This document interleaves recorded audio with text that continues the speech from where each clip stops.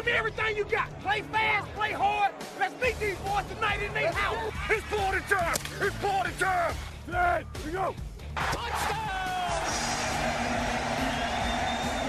You are listening to the Eagle Eye in the Sky podcast. Now here's your host, Fran Duffy.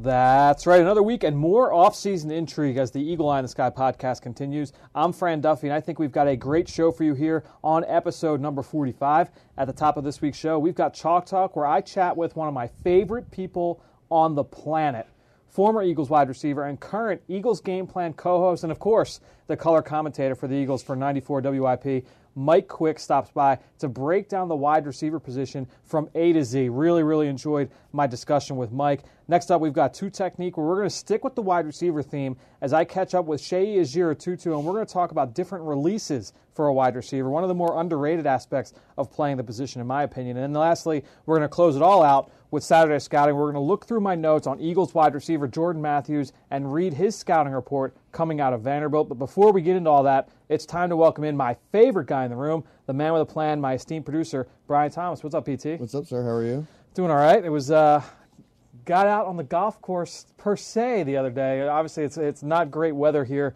in Philadelphia, but got out to one of our favorite golf simulators and took some cuts and tried out some new clubs on Sunday. There's not much you can do when there's 3 or 4 inches of snow on the ground, but it's always nice to put a golf club in your hand when you're in February or March. But not much you can do with this weather right now. You got to have small battles when you can win them. BT and I go golfing pretty routinely once it gets nice out. So very much looking forward to that. But so you did a piece on Jim Schwartz. What's up with that? Tell me about it. I did. So basically took a look back on the Eagle Eye in the Sky column. You can find it on PhiladelphiaEagles.com, still up on the homepage. Did a very thorough expose, if you will, on the Jim Schwartz defense. I felt like there was a lot of misconceptions about the wide nine and the way that where it originated and what are its strengths and weaknesses. And it's all about attacking and getting after the quarterback, trying to force as many big plays for the defense as possible. And that was very evident watching and studying that Buffalo Bills defense in 2014. I went back to 2013, the year before, when he was still the head coach in Detroit, just looking at the 2 defenses that he constructed when he was out there, when he was calling shots in Detroit, and then also when he was the defensive coordinator with the Bills. And just a very fun scheme to watch. A lot of very interesting aspects, whether it's the games that they play in the front four. And it's all about that pressure, getting pressure with the front four without sacrificing anything on the back end. So it's a very interesting scheme to watch and really try and break down. I'm very excited to see it all come together here in Philly. Just talking to Vinny when he came in after signing his presser, I was like, "Hey man, we're back to a 4-3," and his smile was ear to ear. And funny, Dave asked me, he said, "It's about aggressiveness." He goes, "That's my middle name." So there you go. It seems like a fun scheme where guys don't have to think as much, and like you said, they're just getting downhill, and everyone just filling their responsibilities. And it's interesting because you think about the aspect of it. What's the philosophy point? What is the mission statement? And you think for those guys that are up front and those front four, if they're thinking, you don't want defensive linemen thinking. Yeah, if they're thinking, they're the ones that are closest to the quarterback. If you're thinking, you're delaying your path to the quarterback. Now, if you're just saying just go, they've got the shortest distance from where they're currently at pre-snap to the quarterback. So now if you're letting them go and you're taking advantage of that first step, that athleticism, that explosiveness, I think it could really come into a big thing. You talked about Vinny Curry. He was drafted to play in this game. Fletcher Cox was drafted to play in a wide nine. Right. So I'm very excited to see it. And then you're talking about a quarterback trying to get the ball out in 3 seconds, and you're trying to think while you're trying to get there. Exactly. And they always say what position is toughest for a rookie to come in. The easiest is probably defensive lineman or defensive edge rusher, because you just say go get the quarterback. Especially in this scheme. Especially in this scheme, you're saying just go get the quarterback. You're not worried about two gapping. You're not worried about setting the edge. Your job is go get the quarterback, and everyone else will fill in off of that. So I'm excited to see how this will work, and we'll have new wrinkles to unfold during OTAs and training camp. We're obviously watching the defense. Yep, no question about it. So go on, check that out. It's still on the homepage on PhiladelphiaEagles.com. But let's get the rest of the show going. I'm very excited to get to my discussion with Mike Quick. Let's get this wide receiver themed episode going here with Chalk Talk. Let's get down to business. It's time for Chalk Talk. Joining me this week on Chalk Talk for the very first time here on the Eagle Eye in the Sky podcast, my good friend, I've gotten a chance to know him over the course of the last few years, former Eagles wide receiver Mike quick. Mike, I appreciate the time today. Fran, I just want to know, why is it taking so long?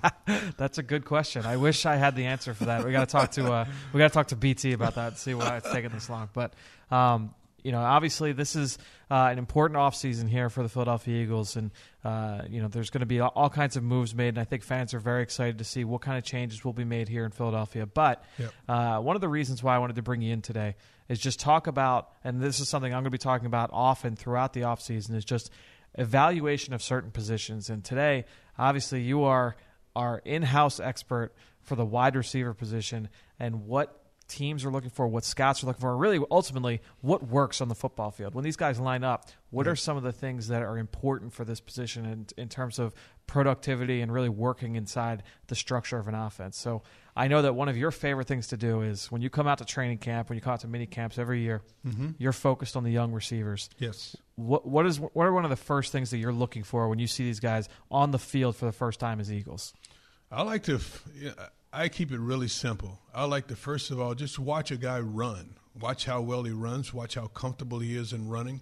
And that, to me, says a whole lot. And just simply running routes, getting in and out of his cuts.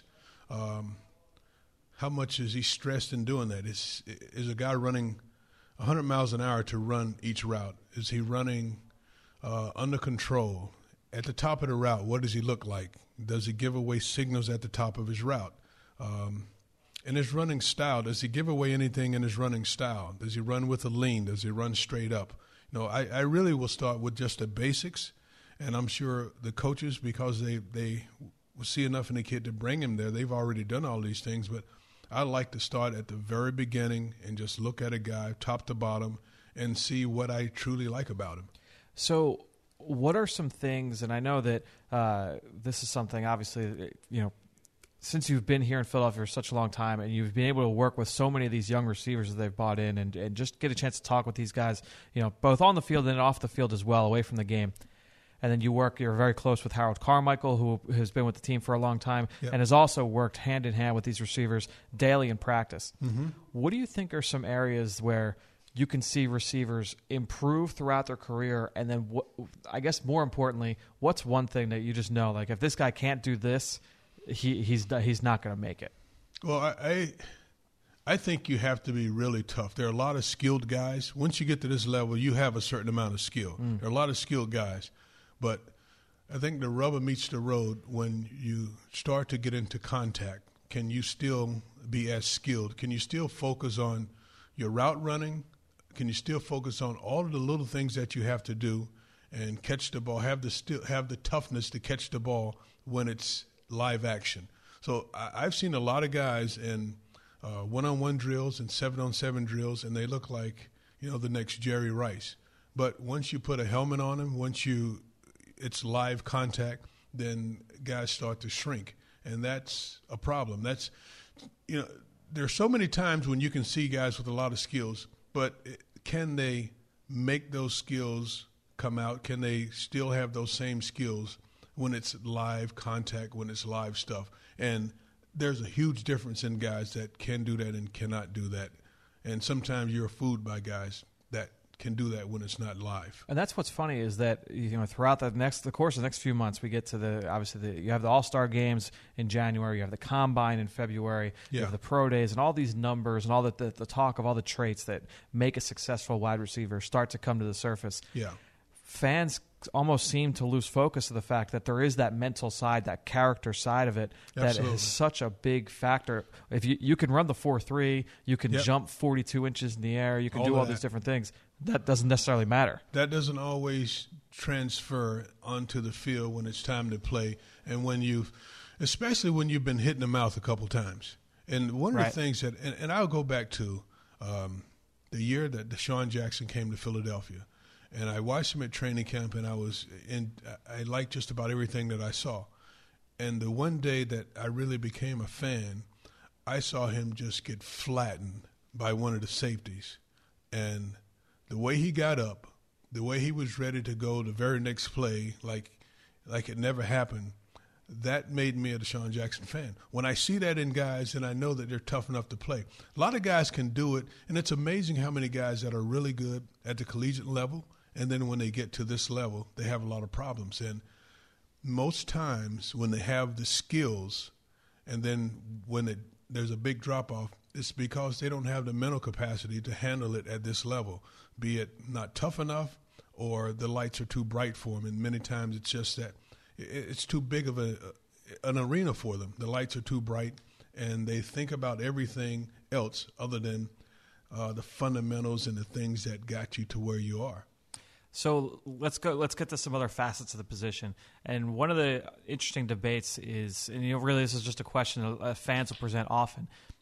What is the difference between hands and ball skills for a wide receiver? Just the difference when you talk about those two areas. Sometimes guys have really good ball skills but don't necessarily have the hands to finish. Some guys have good hands but necessarily don't have the ball skills. What are the differences between those two areas of the game? That's a great question, and I think it really gets down to this. Ball skills, you've got to be able. I think hands are just hands. You can catch the ball when it's just catching a ball, but when you have ball skills, that means that doesn't matter where the ball is, that you are able to make the adjustments with your body, with people around you, with all the chaos that happens within a ball game. When you got ball skills, you are still able to make plays because you have skills. You know how to adjust your body to the ball. You know how to – I watch guys who have the ability to slow up and have a defender run up on them, run down their back so that they can catch the ball at a certain position. That's ball skills. I've watched guys who can hold a defender off with one hand to make sure that the defender has to go through them, that he can't get to the ball, and then at the last instant they extend and make the catch. That's having ball skills. That's a lot different from just catching the ball. I think anybody can catch a ball. I can teach anyone to catch a ball, but the ball skills, some of that stuff is just a gift. And that's what I wanted to ask you. That's what I wanted to ask you was how much of it is natural, is an innate skill, whereas some is I should say an innate talent. That's a natural, God-given thing, as opposed to a skill where you can learn that and improve it. Obviously, drops were a big issue for the Eagles this past season. Is that something that you can work on and try and improve throughout your career? Absolutely, and I think it's something that guys should always work on. And I said this about the guy in New York, Odell Beckham Jr. The reason why he makes all those difficult catches is because he practices difficult catches. Yeah. He has someone throw balls in all these awkward positions so that he has to contort his body, so that he has to do all these different things. He's got a pirouette. He's got to do all these different things to make difficult catches. Well, coming through college, I think that's one of the best things that happened to me. I had a wide receivers coach who was once a quarterback, and every day before practice, we had what he called bad ball drills. And that was running at different angles and him throwing us balls that were difficult to catch. And we had to adjust our bodies to making those difficult catches. And yes, to your point or to your question, I think it is something that you can work on and become better at. Some guys naturally just have it. But then if you work at it enough, you become better at doing it. And to me, that's one of the things that can separate you from the rest of the pack. Your ability to make catches, make difficult catches, your ability to show ball skills. All right, so let's obviously at the end of the down, when you're pulling the ball and you're finishing a reception, let's take it back to the beginning. And you talk about getting off the line of scrimmage. Mm-hmm. How important is that? And is that something where if you see a young guy that struggles to get off press coverage and struggles to beat corners at the line of scrimmage, is that a red flag for you? Or is that something that you could say, okay, we could teach this guy and kind of mold different ways that he can defeat press coverage at the line? If you've got good feet, you can learn to get off press coverage. If you got good feet, and that's one of the things that's one of the fundamental things that you look for. If you're strong, you can beat press coverage. Yeah. If you've got the strength to fight guys off, you have good hand-to-hand skills, you can beat press coverage. Now, there's some teaching that goes in with that. If you haven't had that, But it really begins with those two things. If you've got good feet, yeah, I can show you how to get off press coverage. If you're really strong and you're good with your hands, hand-to-hand combat, they have it in the trenches all the time. Well, there's a form of hand-to-hand combat on the outside as well, where you use your arm over technique, or you use a SWAT move, or you use a forearm to just club a guy, get his hands off of you, so that you can get parallel with him and get down the field against him. Yeah, and then you talk about just getting into the route and all the subtleties of route running. Whether it's you can go on. We could do a whole podcast just on that. That's a beautiful thing. It is. There's nothing better to me than watching a guy who knows how to maneuver a defensive back, knows how to set him up, and knows how to create separation for the quarterback. Give the quarterback what he needs because he's able to run a route and work the defender. And it's interesting because some of these guys coming out of college, you see guys that have the ability to be able to do that. You saw at the college level they did it when they were with their college team. Yep. Some guys obviously did not have to do that. You can look at a lot of the top prospects that have come out over the last few years. You could look at Kevin White last year, Mike Evans the year before. Correct. They may have run 4 or 5 routes and didn't necessarily do it at a very high level, right? But they're still getting taken high. How is that something that I should say? How far back behind the 8 ball are those guys when they come to the league? Because obviously you can't always get away with rounding off your routes at the top of your stem and trying to win in a number of different ways that way. Well, they're behind, and I think it has a lot to do with the systems that they come out of, and it also in the teaching that they get in those systems. If you've got good coaches that know the stuff, then they're going to teach it. But if the coaches don't know it, they can't teach it. And but at this level, you still can learn it. Yeah. If you got people there that know how to teach you the subtleties of running routes and getting open, but it's almost too late then. Yeah, because they don't have time. Especially now, the way the practices are structured, it's so hard to have a 15-minute, even a 10-minute period where you're learning those things. I guess in the OTAs you can work on that stuff, or in the off-season programs you can work on that stuff. But once the season starts, it's very difficult to work on those things, those fundamentals, if they haven't already been enforced.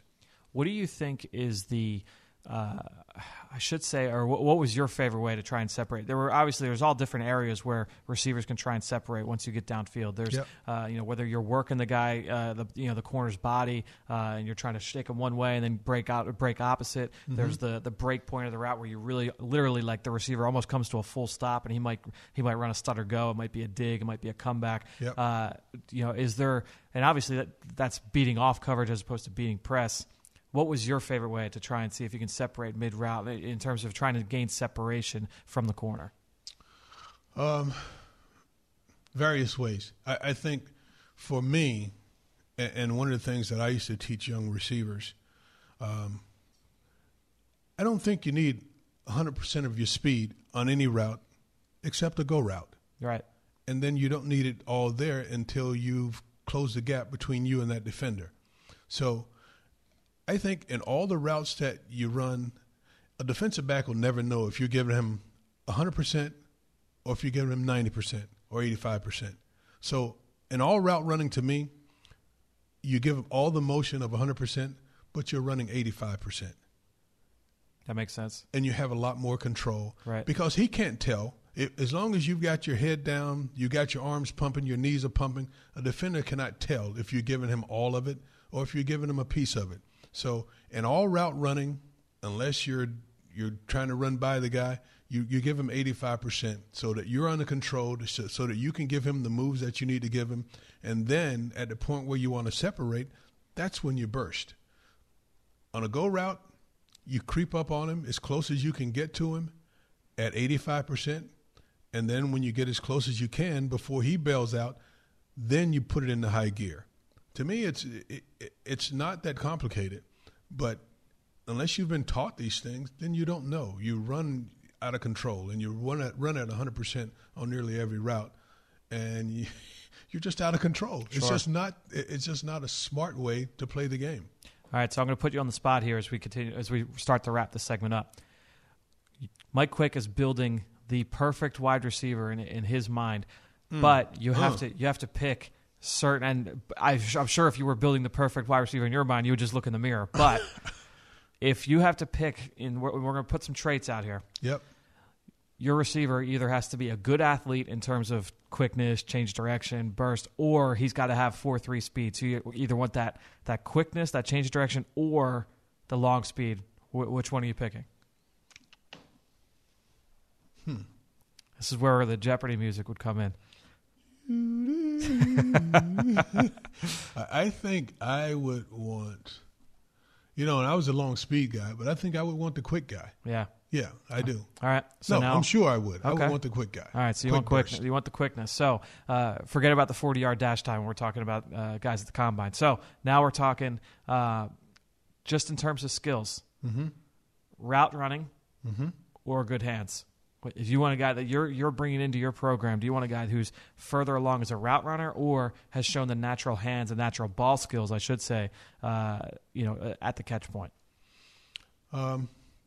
I'll take that ball skills guy because I can teach him the other stuff that he needs to know. Especially if he's got the quickness. I can teach him the other stuff that he needs to know. Very interesting. All right. Well, Mike Quick, I appreciate the time here on the Eagle Eye in the Sky podcast. We will be talking to you soon. Friend, this was great, man. Have me back again. Definitely. Great stuff from Mike, who, very much like BT, does not have a Twitter account. But if Mike did, I would certainly follow him. But you can always follow me. I'm at FDuffy3. Give me a follow if you like what you're hearing on this podcast. I always put everything out there in terms of all the Eagle Eye in the Sky columns. You can get a jump on each of those columns because I put all of those videos, all of those all 22 snapshots, they all go up on my Twitter page. So you can go on, give me a follow. I tweet out, like I said, all the podcasts, all the columns that I write, all go up on my Twitter feed. And I always appreciate everybody that gives us love and promotes this podcast on social media. So go on, give me a follow. So any wide receivers that you like in this draft? I know, obviously, talking to Mike, you guys went in depth talking about the wide receiver position. Tell me some guys that you like coming out in this draft that, obviously people want us to address. Eagles fans want to address the wide receiver position. We obviously can add one, obviously with Riley Cooper departing. Who are some guys that fans can watch out for? I know you have some guys earlier, but who are some guys even later, day two, that you can obviously look out for? Yeah, and that'll be the interesting thing. I think a lot of people talked about the possibility of a receiver at 13th. I'll be interested to see that because you took Nelson Aguilar in the first round last year. You took Jordan Matthews in the second and Josh Huff in the third the year before. Could they take one, again, high in the draft? That would be very interesting to see. But three guys, to me, that stand out in this receiver class. You have Tyler Boyd from Pitt, who 6'2", 190 pounds, definitely the bigger of these three receivers that I want to talk about. And he's got outstanding ball skills and outstanding hands. So we talked earlier with Mike about the difference between hands and ball skills. Boyd has both. He's got the ability to catch the ball, but then also play the ball in the air. And he is so good at the catch point. He is so good at his contested situations. He's got a great my ball mentality. I think he's got some of the best hands in this draft class as a receiver or as a tight end. Just really outstanding going up and attacking the football. And really the big question with him is his speed.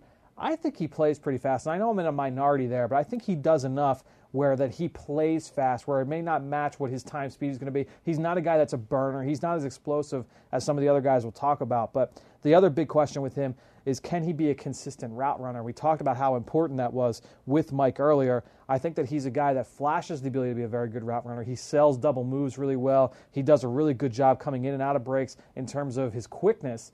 But I think in terms of nuance, especially on those shorter routes, and they used him in so many different ways for Pitt. They lost James Conner, the All-American running back who was a Heisman finalist the year before. Lost into a knee injury earlier in the year, so he was out. Boyd became their offense, and it was screens, it was jet sweeps, it was at running back, it was a get wildcat. Him the ball in space. Get him the ball. So then his yards per catch numbers went down crazy, and it's a really, really low number. I want to say it's under 11 yards, which is a really, really low number. But when you're talking about all these targets, it's going to bring your yards per catch down. It's going to bring especially because so many of his plays were on those jet sweeps where it wasn't a handoff, but he's running before the snap in front of the quarterback, and the quarterback just tosses it. So it's a pass. It's a pass, and he goes for 6 yards, and that's going to bring down his yards per catch. Really what it is, and Andy Reid was great at this, is it was a way to mask a run play. Exactly. You're getting 6 yards on a jet sweep. Usually you're not going to get. You're hoping more than 4 is a win. Exactly right. So and so that's a lot of those things brought down his production numbers in terms of his yards per catch and his downfield plays. But I'm telling you, man, he is just so good at playing the ball in the air downfield, and I think he's one of the best. Especially being in the draft. 6'2", that's going to be something that, that height, Yep. the length will definitely be something that's different than a guy like Corey Coleman or Pharoh Cooper who are under 6 feet. Yeah. So what do you have on those guys? All right, so you asked about Coleman and Cooper, and they're two guys a little bit smaller, and we're going to get the official measurements of both those guys next week at the Combine. Coleman is listed 5'10", 190, Cooper at 5'11", 208, and similar type sizes, and I think somewhat similar skill sets too. I think Coleman is much more physically gifted in terms of his athleticism. He's so explosive. He's so quick in and out of breaks. He's got outstanding ball skills as well, and like Boyd, is so good at going up and attacking the football, and that's the good thing about Coleman is he's got that rare ability to win big, quote unquote, and going up and going over defenders, and also win small and being able to separate, with his feet and being able to break away from defenders in the middle of the route. He's outstanding after the catch. He's got that breakaway speed. The only thing is in that offense, he ran 3 or 4 routes. Didn't always run them necessarily really, really well. He flashes that great quickness. He flashes the ability to be able to separate, but you just want to be able to see him do it consistently. Variety and then also, exactly, and that's the thing. Routes. He ran, and most of the time he only ran it from the far left side of the field. So he's going to have to learn to be able to run routes from the other side. So that'll take a little bit of Combine will be interesting, just watching, getting them outside their comfort zone to do small drills and exactly. to see how they react to it. No question, and it's the same thing with blocking, and that's how they're coached at Baylor. So you don't want to knock them too much because look, they're taught when the ball is going in the opposite direction, he's taught to literally put his foot in the ground, stop, and watch the play. They don't want them exerting any extra energy because they're going at such a high tempo. They want to run 100-plus plays. They don't want those receivers who are track stars. Backside of the play, if they're going backside, you just stop and watch. You become a spectator. You become a fan. You might as well just grab a Gatorade at that point. I think that's what's really interesting about Coleman. And then when you talk about Pharoh Cooper, a guy who's so good after the catch, and he's got that quickness, that athleticism. He's not a blazer like Coleman is. I think he's more quick than fast, Cooper. But again, another guy who's got outstanding hands. He's a good athlete. I think that he's got to work a little bit off getting off press coverage, but very much like Tyler Boyd, and we talk about him being the focal point of that offense, Cooper was very much in the same vein there for South Carolina. They lined him up at quarterback, and he actually threw some passes from the quarterback position, was a wildcat player, lined up as a running back, was in the slot, was out wide, was a return man. A lot of people have made the comparison to a Randall Cobb, and I could see that with Pharoh Cooper, a guy who's got that quickness, has the ability to play inside or outside. Very, very interesting trio. Those are 3 guys that really stand out to me. But let's keep the show going. As you can see, this episode is very much wide receiver themed. And I talked with Shea Ejiro-Tutu about some different releases for press and versus off coverage for a wideout and what goes into both. Talked about it a little bit with Mike earlier. Let's get into that conversation with Shea and 2 Technique. Time to get inside the mind of a player. It's time for 2 Technique. Here now with Eagles wide receiver Shea Ejiro-Tutu. And Shea, I think one of the aspects of the wide receiver position that fans don't fully have an understanding of is really how much time you guys put into your release and how much happens in those first couple steps of the route and how important it is to the rest of the play. Can you just talk about really, I guess you kind of split it up versus press and versus off. Yeah. We'll start against off coverage. What are the things that going through your mind as you're lining up before the snap? As you're lining up, you're seeing where the corner's playing. You're also seeing the relationship of the corner, the safety to dictate what coverage, and then obviously that tells you what your responsibility is as far as whether it's run blocking, running a route, what the coverage is, where you're running the route, really. But obviously, if it's press, you want to first look at the distance between you two, know the corner's personality. Does he like to quick jam? Does he like to move his feet, his hands? Just all the stuff you know by film study and preparation. But when attacking it, you have to just have a quick move. You can defeat it, big body, be strong. There's so many different ways to defeat it. But ultimately, it's just what route are you running and how and when you want to get open. So if you're going against off coverage, what is the most important thing are you worried about just trying to close that gap as quickly as possible and gain as much ground downfield if you're trying to get a vertical route, or is it more, what else is it that you could be worried about in that kind of situation? Off coverage, just how they play off. Do they backpedal? Do they backpedal out? Are they patient? There's corners who are patient. There's corners who are like to jump any route if you give them a tendency. But if you're attacking downfield, it's obviously closing the cushion. We always say nose to the toes, and then make your break and just accelerate. And then beating press coverage, what's more important? And this is I've gotten different answers from people about this. What's more important for a receiver, the hands or the feet when you're trying to defeat press? I've always been taught the hands are more important, but you can't not think about the importance of the feet. You know what I mean? I feel they both go hand in hand, because if you have good feet but no hands, it's not good. If you have good hands but no feet, I'm saying you can get by, but then again, you can't live like that, especially when defeating press and trying to get open. Great stuff there from Shea. He did a great job breaking down the different releases for a wide receiver. So I'm going to quickly break down how to subscribe to a podcast. If you're listening to this on the Eagles app or on the Eagles website, all you have to do is just go to your phone, go to your podcast app, go to every smartphone has it, any of your devices. If you're listening on your tablet, it's got that as well. Search for the Eagle Eye in the Sky podcast on that podcast app. You hit subscribe, and it comes to your phone each and every week. It's very, very easy. It's the best way to listen to content. You can listen whenever and wherever you want. It's definitely the best way to go. And I don't want to waste any more time telling you about it, because I want you to listen to the rest of the content we've got for the rest of the show. We've got Saturday Scouting. Let's talk about Jordan Matthews coming out of Vanderbilt. It's time for Saturday Scouting.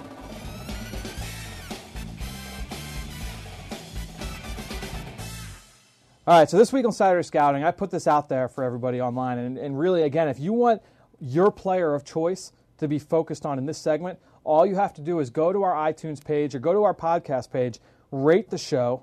And it's the best way to contribute to the program, best way to support the podcast. Rate the show and leave a comment saying which player you want focused in Saturday Scouting, and we will focus on it. We'll go back and get our notes from him coming out of college and read that here on the show. But this week, we're going to focus on Jordan Matthews, and it's an interesting case because obviously he's transitioning into this offense with Doug Peterson and has played mainly in the slot throughout his career. Can he play inside? Can he play outside? He was a second-round pick coming out of Vanderbilt. What was he like as a prospect? Well, he was 6'0", so 6'3" and 1/8 inches, so a big kid, 212 pounds, and you know he's been able to use that size to his advantage at this point throughout his career. He lined up both in the slot and outside at Vanderbilt. I wrote that he was a glider with sneaky downfield speed and was used in the vertical passing game very often. He knows when to hit it full gear and when to throttle down, and he sells double moves very well as a route runner. He has no issues working in the middle of the field, and a long kid that maximizes his length consistently in every facet of the game. So, again, he has those long arms. He has that long wingspan, and he made that wingspan work for him in every facet of the game. Attacks the ball in the air and wins at the highest point. He's very capable of winning contested catches, flashes the ability to pluck the ball away from his frame. He's very tough to bring down in the open field and was a big part of the screen game at Vanderbilt and was sneaky good with the ball in his hands after the catch. He is a willing blocker with room to grow. He should be better than he is, but that is not a concern for me at this stage. So those were the positives for me with Matthews coming out of Vanderbilt. And then as far as the negatives, he's not truly explosive downfield and is not going to consistently run by NFL corners. I think we've seen that to this point. He's not that guy that's going to be a consistent deep threat, and that's just not the kind of receiver he is. Has some things to clean up as a route runner, was a featured part of the Commodore offense and was extremely productive, but had a good amount of drops and double catches as a senior and as a junior. Flashes the ability to be dominant, but not consistently. Overall, I thought he was a player that can play inside or outside at the next level, and he knows how to use his body to his advantage. He likely won't ever reach elite status at the NFL, but he can be a very effective player, especially in an offense that looks to feed him the football. I think he is a starting quality wide receiver. So definitely a guy that we've seen, and some of that I think has come true. I think he's gotten better as a route runner. I think he still has some room to improve there, and obviously the drops have continued to be an issue, but something that he certainly is working on at this point in his career. So the big question everyone wants to know, he played in the slot, obviously in a Chip Kelly era. Do you have an idea of what he can do in the Doug Peterson hybrid West Coast Frank Reich offense? You know, I think it's a really interesting question, and it's one that obviously everybody's focused on. You know, to me, I think that this staff is going to do a really good job of leveraging his skill set to make and to really use that to its fullest potential. You know, so we're going to see more plays, and this speaks to not just Jordan Matthews, but also to Zach Ertz, to Trey Burton, to Darren Sproles, to Ryan Matthews. Some of these playmakers in this offense, to Nelson Aguilar, to Josh Huff. There are going to be more plays, in my opinion, in this offensive scheme where the sole focus of the play call is to get the ball to Jordan Matthews. And that was not always the case with this Chip Kelly offense, where it was, we're going to attack what coverage we think that they're playing. We're going to attack where we think that the defense is going to do, not necessarily hey, you know what, we've got a 6'3" wide receiver going up against a 5'9" slot corner. Let's focus on getting the ball to Jordan Matthews. Let's focus on the matchup. I don't necessarily see that as being the case. I think Matthews can win inside. I think he can play outside as well, and I think we'll see that in certain points. Could we see him down in the red zone more on the outside? Will we see him by himself out as the XISO receiver? We might see that, and that'll be very, very interesting to watch. I think he'll be a very good fit. Now, will he be the 90 catch guy in this offense? I don't know. We've seen that in the past couple of years. His first 2 years in the league, he's been that type of receiver in terms of production.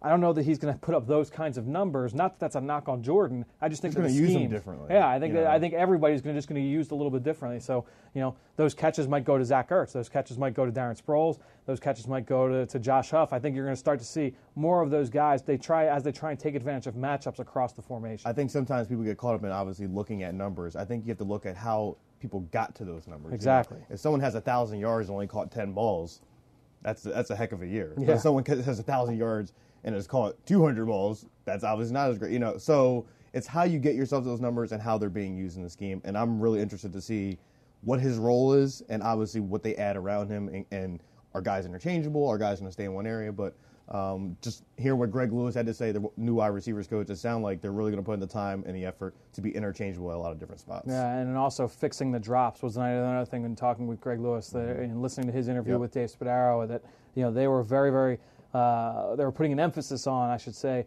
on fixing those drops. And he said they're correctable. It wasn't something where, Jordan is always at the jugs machine after practice every single week. So it's not like he's not putting in the effort.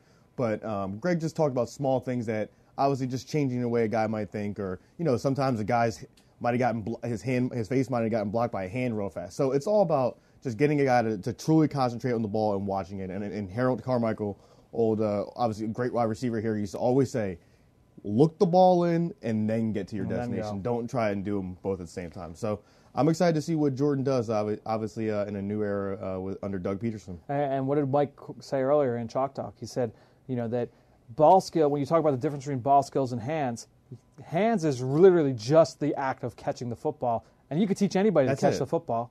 So I think that it's definitely something that a person can get better at, and it's definitely something that this wide receiver core is going to work on. So that'll be very, very exciting to see. But thanks again to Mike Quick. Thanks again to Shea Tutu. And thanks again to all of you out there listening, whether you're on iTunes, on Stitcher, TuneIn, Spotify, Google Play, and, of course, on PhiladelphiaEagles.com and the Eagles mobile app.